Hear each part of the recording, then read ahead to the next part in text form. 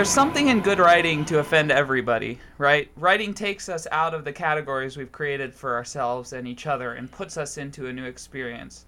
I'm really excited because our guest today has been offending people right and left. He has the distinction of having been kicked out of Lifeway Christian bookstores for using the word penis on one of his albums. It's become like a badge of honor. I know. I know. Yeah, a lot of people are aiming for that distinction and just never hit it. But we got rapper, community organizer, a mutual friend of about 15 friends of ours. We finally got to meet him in person today. Sho Baraka, welcome to the podcast. That was an amazing introduction. Thank you. Thank you. And I want to, just for the record, my goals are higher than getting kicked out of a life. Totally. Yeah. Oh, absolutely. Yeah. Like what are you going to get kicked out of next? My aspirations are a little bit higher than that. But, it did help some sales, though. Yeah. Well, actually, so between that, I had heard your name. This was after the release of that album. I heard your name, and then I heard you had gotten kicked out of Lifeway bookstores. But what really got me listening to your work was the song called My Hood USA 1937, and each of the songs, what was the album name again? The Narrative. The Narrative, yeah. Great album, and each of the songs on it has a year with it. But this particular song was about the existence in our history of really healthy, thriving, somewhat autonomous black neighborhoods in the United States, and how they were sort of systematically dismantled through different forces.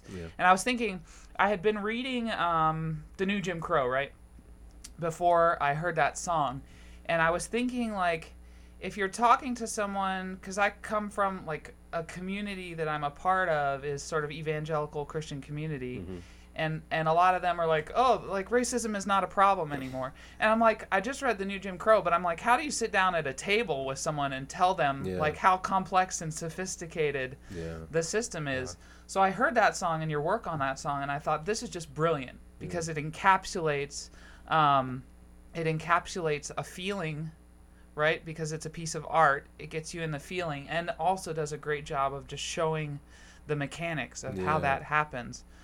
So that got me into your work, and then I sort of started following that into the other things you do, and so we're just really excited to be able to hear some more about that. And you're still around, which is good, because usually, like you said, I offend everybody.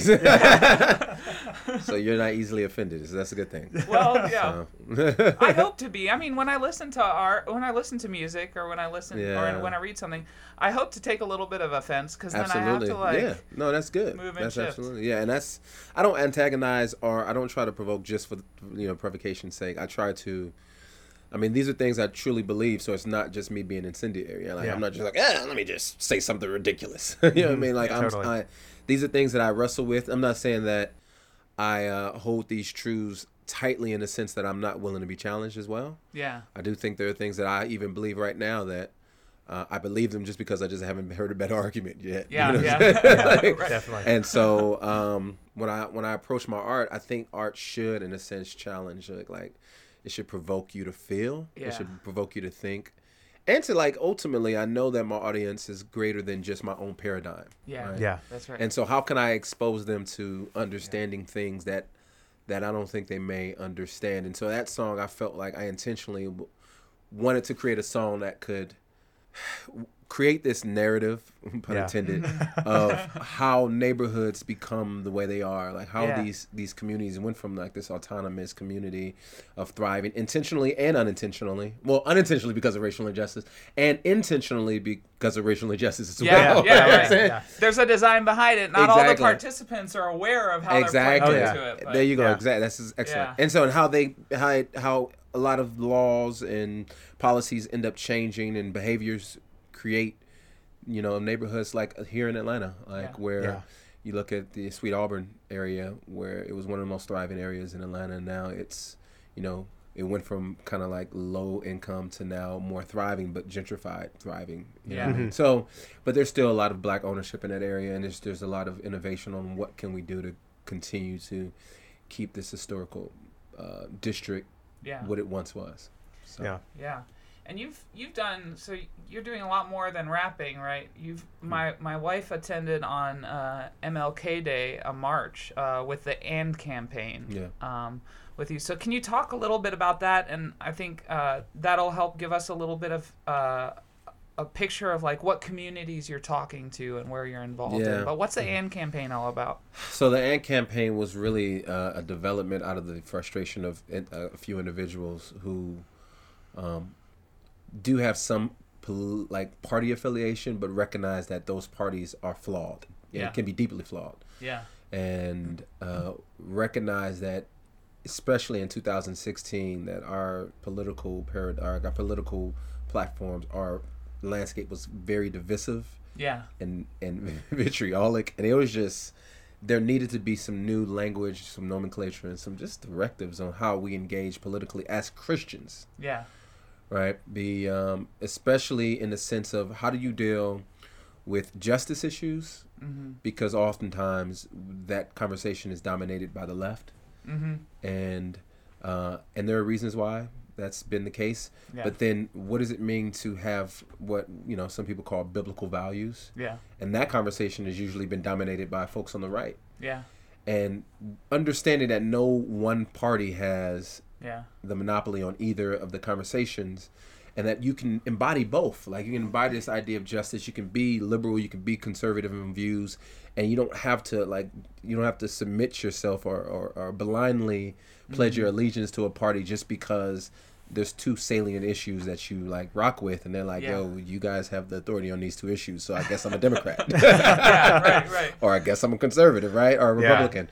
And so we wanted to say, let's create a movement, not a political party, but we wanted to create a movement of people who understood both and. You know what I mean? That's the whole idea of the AND campaign, being both compassionate and understanding justice issues and realizing the communities we come from, they're very important issues to deal with. But also having the conviction of our faith that guides us. And also the AND represents both liberal, conservative, Democrat, Republican.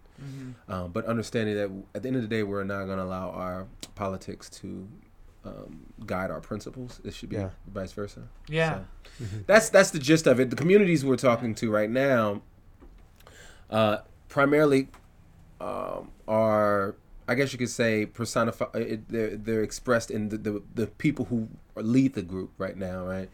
And so it's like this middle. Right now we're really in the middle, like the moderate space. We're trying to branch off into different spaces where there are people who feel kind of ostracized in like the far left, or not the far left, but on the left. And it's like, well, I definitely have, there are things that I'm very passionate about that the left holds to.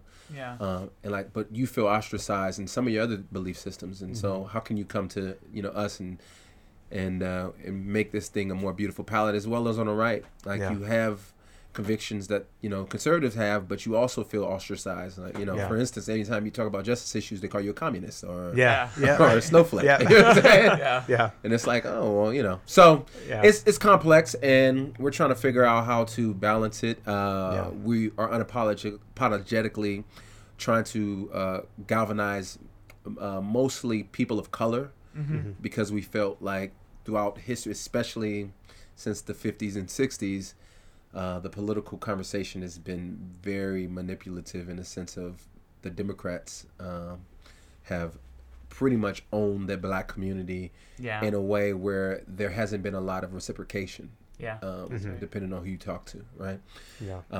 And then, the right, for the most part, just kind of just giving up on the black community. Just like, well, we know we're not going to get their vote. Fine. That's the reason why we can just assuage our ignorance and our et cetera with the voting of a Trump, right? And not feel any kind of conviction about it. So, but there are people who I think in this last year have felt the sting of putting a man like that in office, and felt like, we've basically just flushed all our credibility down the toilet as religious, as people who've held up religious values, right?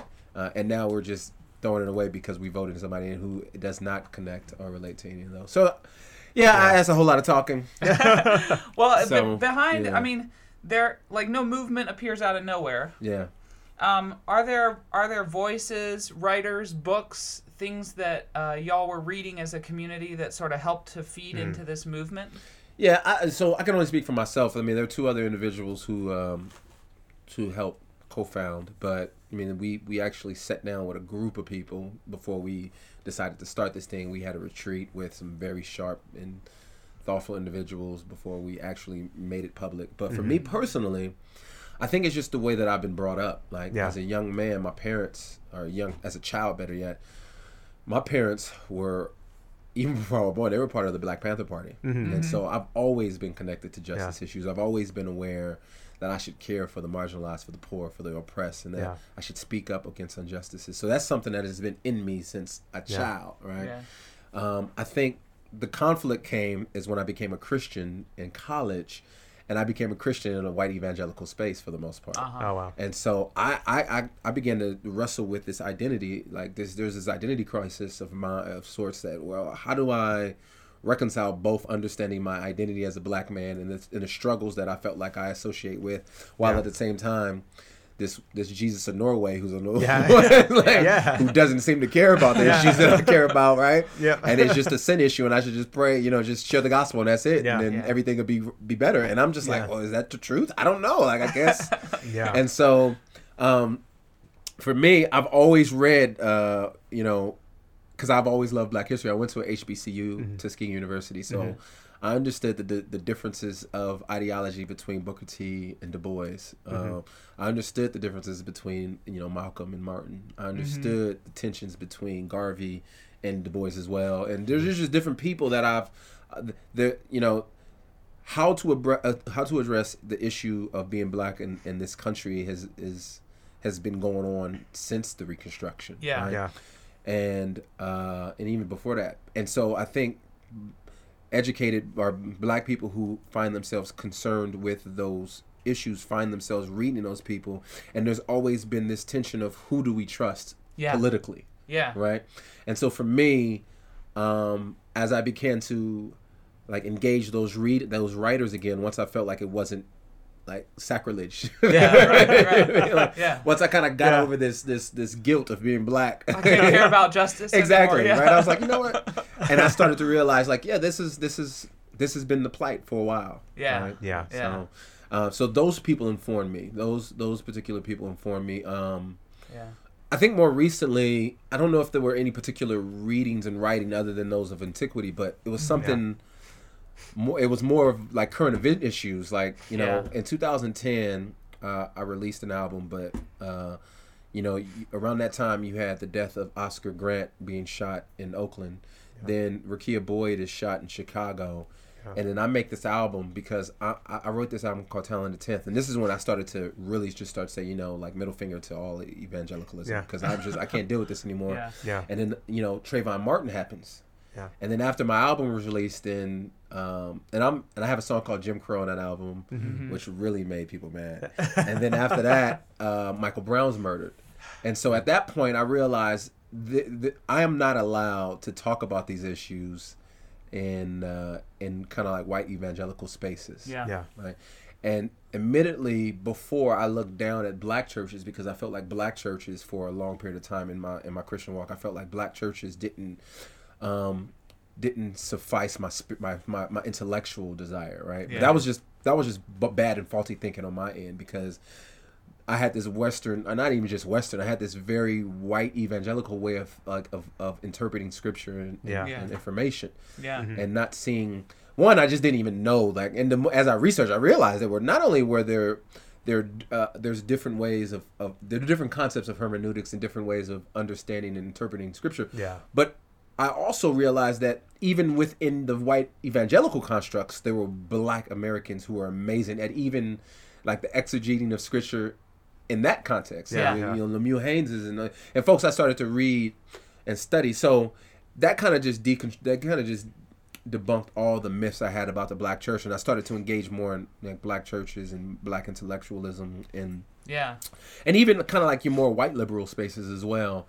And it kind of just made me realize that I was in a very narrow space. I have a question too on So I'm a director of student ministries at a local church, and also preach there on occasion. And I've been working at this project slowly over the last like maybe 8 months, of like, if you read like the Sermon on the Mount, for example, like it seems like it's half this really like religious thing, and it's half a blueprint for like nonviolent resistance, right? Yeah. And I've been working really hard and reading and looking around and trying to find like a writer or thinker who can do a good job of putting those elements together, because they're in the same text, right? Really close to each other in the same sermon.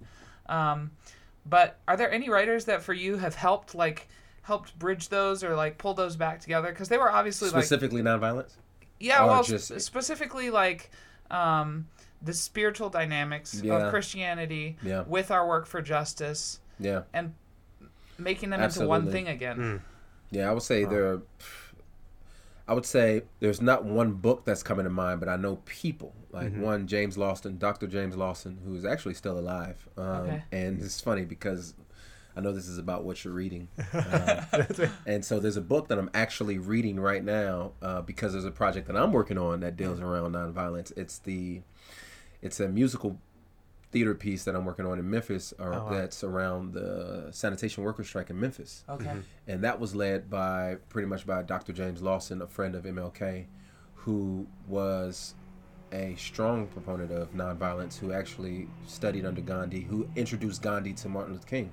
Or introduced Martin Luther King to Gandhi. And so his thinking, his speaking, his writing, honestly, I don't know how much writing he's done. But the book that I'm reading right now is called Going Down Jericho Road. It's by Michael Honey.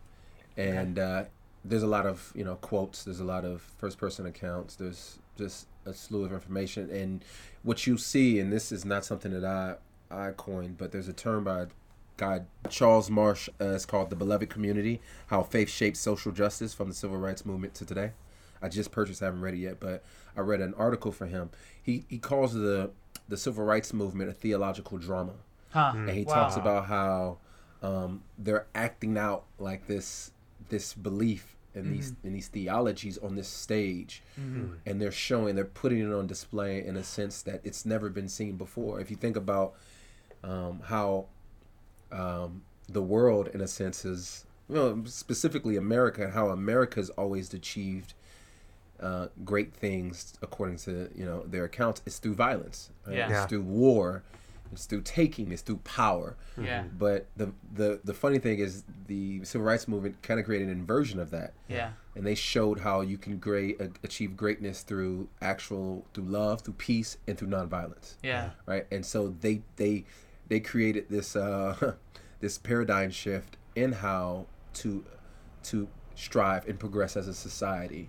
And that's a theological drama that he talks about. I think it's just genius. So but then the one thing, and I'll just say this to also answer your question, the one thing that I realized and I witnessed about theological writings in history, especially in America, is that white Americans have had the privilege to debate about soteriology and absolutely, like the lofty things of the scriptures, right? Like, let's sit here and debate about whether or not we should excommunicate people. Totally, but absolutely. But black folks in history, and I've always had this question, is like, well, I don't know, and it's a genuine question. It's like, well, I want to read more black theologians, but I just don't know what they like. I need to find. It's like, well, you're looking for the wrong stuff. Like, if you're looking for black theologians who wrote about ecclesiology, then you're probably not going to find a depth of them. But what you are going to find is them talking about in a very implicit or explicit way about the imago Dei. Like, what does it mean to be a human being? What does it mean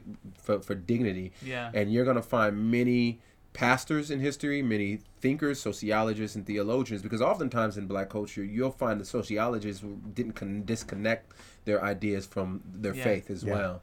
And so to answer your question, I think you'll also find a lot of black thinkers in history who will address that issue about what does it mean to be religious, but while at the same time having a component of justice, right? And Yeah. So yeah, it's funny you mentioned. Literally came in like 2 days ago. I just ordered the book by Kelly Brown Douglas, "Stand Your Ground: Black Bodies and the Justice of God." And I've heard so many great things. So it's kind of that similar, like the body, the image of God. Yeah.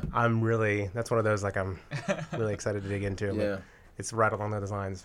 So you talked about historical tensions between different voices within the Black community. Yeah. And at the end of 2017, we were reading like everything that was coming out on this controversy between Ta-Nehisi Coates and Cornel West. Yeah. And I still don't know how to navigate it. Like, 'cause I read a good bit of Ta-Nehisi Coates, not as much Cornel West, and I didn't understand, I guess. Cornel's beef? Yeah. Yeah. Can you help me figure that out? So I'm gonna do a terrible job at this because I didn't really follow I didn't read a whole lot of the back and forth. I don't even know if there was much back and forth. I think I read a part of what Cornel's beef was, and I think I'll say this one: my personal beef with Ta-Nehisi or Ta-Nehisi. I don't know how to pronounce it. I think he's brilliant. I think he's a great writer. I think he's sharp. I think he understands the plight and the blight of our nation, right? Yeah. But I think he deals too much in the dysfunction. Yeah. I think he deals too much in the hopelessness. It's kind of like this nihilism, and I think that's what Cornel West was pointing out. Is like you talk about injustice and this despair and hopelessness as if there weren't people before you that brought hope. Like to kind of give analogy to, it's almost like, and I heard this pastor say one time, he says that hope was the thing that kept slaves from being captives. Right? Or captives from being slaves, better yet. Mm-hmm. So hope is the thing that kept captives from being slaves. Although I know that there's this injustice that weighs me down, the hope that I have keeps me from actually being mentally a slave. Yeah. Like I'm still free, and I can still experience joy. And I do think there's a very thin line with a lot of Ta-Nehisi's writing that he flirts with such hopelessness. And when you write with hopelessness and you give no real solutions, and to his credit, like he kind of to some extent, his atheism won't allow him to kind of like see hope, right? Yeah. I think that's the difference from Cornel West, is that he's not an atheist. He has, he's a minister, and he has this hope of Jesus, and he sees Jesus in the sense of being readily available here on this earth, and that there are people who gave their life and sacrifice for hope, and will continue to give hope. And then also, I do think is that and I'm not saying this is my view. I do agree with this to some degree, and I heard other people kind of communicate this. Ta-Nehisi has become kind of like a white liberal darling. Yeah. And and in a sense, it's when you, it's like, it's interesting. Like once you get all of this love from people who, like I remember I've had white folks get mad at me because I didn't like his writing. It's like, what do you mean you don't like Ta-Nehisi Coates? Like they're like, you know what you need to read this book by Ta-Nehisi. And I was like, look, I don't want to read it. Yeah. Like, I don't and then they white explain it to you. Yeah, exactly. Well, actually, it's because, and I'm like, wait, hold up, slow down, Tiger. I've engaged enough writings and readings. I know the plights of black people. Like I don't need Ta-Nehisi to explain that to me, right? Though I will say he's smart, he's sharp, and he's brilliant. But I will say ultimately it's the hopelessness in his writing and the posture of and how he stays there and not giving credence to the work of people that gave sacrifice in the past. That's the one thing. So I read, obviously, I read Between the World and Me, and it was powerful and it was really moving. But it felt like it was just lament, and even at the end, he's kind of like, I don't know. I don't know what else. And you keep thinking like, no, where's the like it's gonna be different there. Exactly. Yeah. It's like, where's that? You kind of keep wondering like, where there's got to be this upturn. Like, hey, here and think which a lot of stuff, it's legitimate, like legitimate lament, but there's none of that hope, like that. None of that, like. Here's what we are. Here's what is happening. Here's what could happen. And I don't know. And the reality is there's injustice. There's going to be injustice everywhere. The goal is not to just like lay down and just accept it. And so if we're saying that because injustice has not been like done away with, then that the work of people before us is fruitless and is pointless, right? Like I've had this conversation with very sharp people who believe that even the civil rights movement was somewhat pointless, or that nonviolence is pointless because nonviolence doesn't get us the ultimate freedoms that we want, right?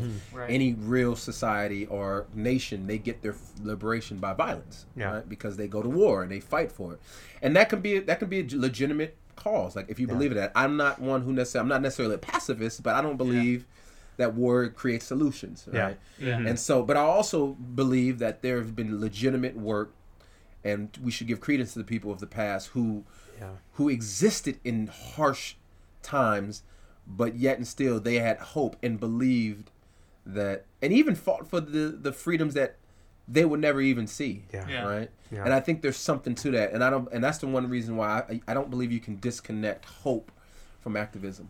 Yeah, that's true. It's so easy to despair. No, it is. It is, and. I think, this is the reason why we, Jesus is a wonderful example. He lives amongst despair, right? Yeah.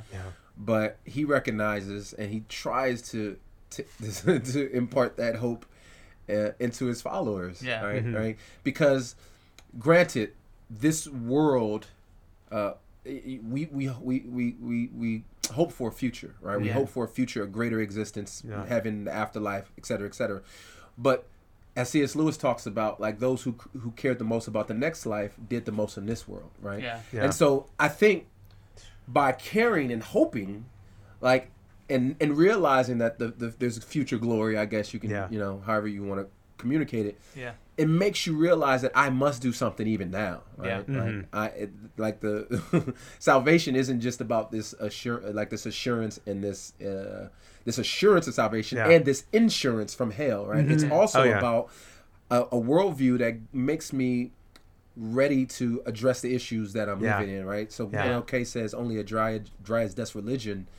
I'm gonna butcher this quote. No, he says only a dry as dust religion extols the graces of heaven but ignoring the plight that calls people an earthly hell. Right? Yeah. I feel like even in the Lord's Prayer, the prayer that Jesus gave us, absolutely, kingdom come on earth as it is in heaven. He wants us to bring heaven here instead of just waiting for this awesome thing to happen. He wants us to bring it on. And some people misappropriate that by believing like political ostracization is the kingdom on heaven, right?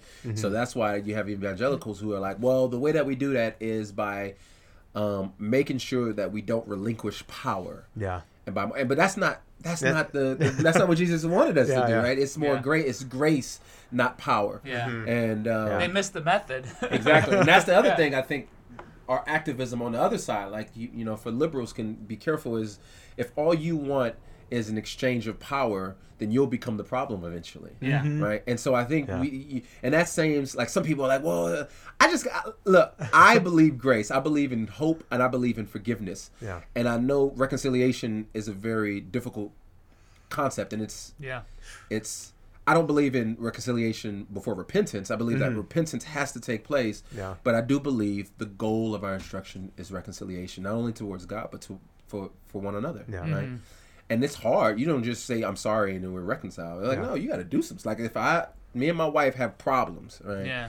I can't just be walking in the room and be like, hey, babe, I'm sorry. It's like, no, you need to undo some of the, you need to make right the things that you did. Earn that trust back. Exactly. You got to acknowledge. Ain't no loving tonight. Right? You know what I'm saying? So, like that's real. And I think as a nation, there needs to be, some things need to be made right in order for true reconciliation. Yeah. Yeah. Well, this has been a great conversation.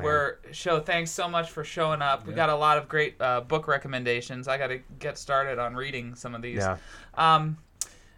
We want to thank our host, Atlanta Vintage Books. We're recording here live in the Metaphysical Reading Room, and they've always been really gracious.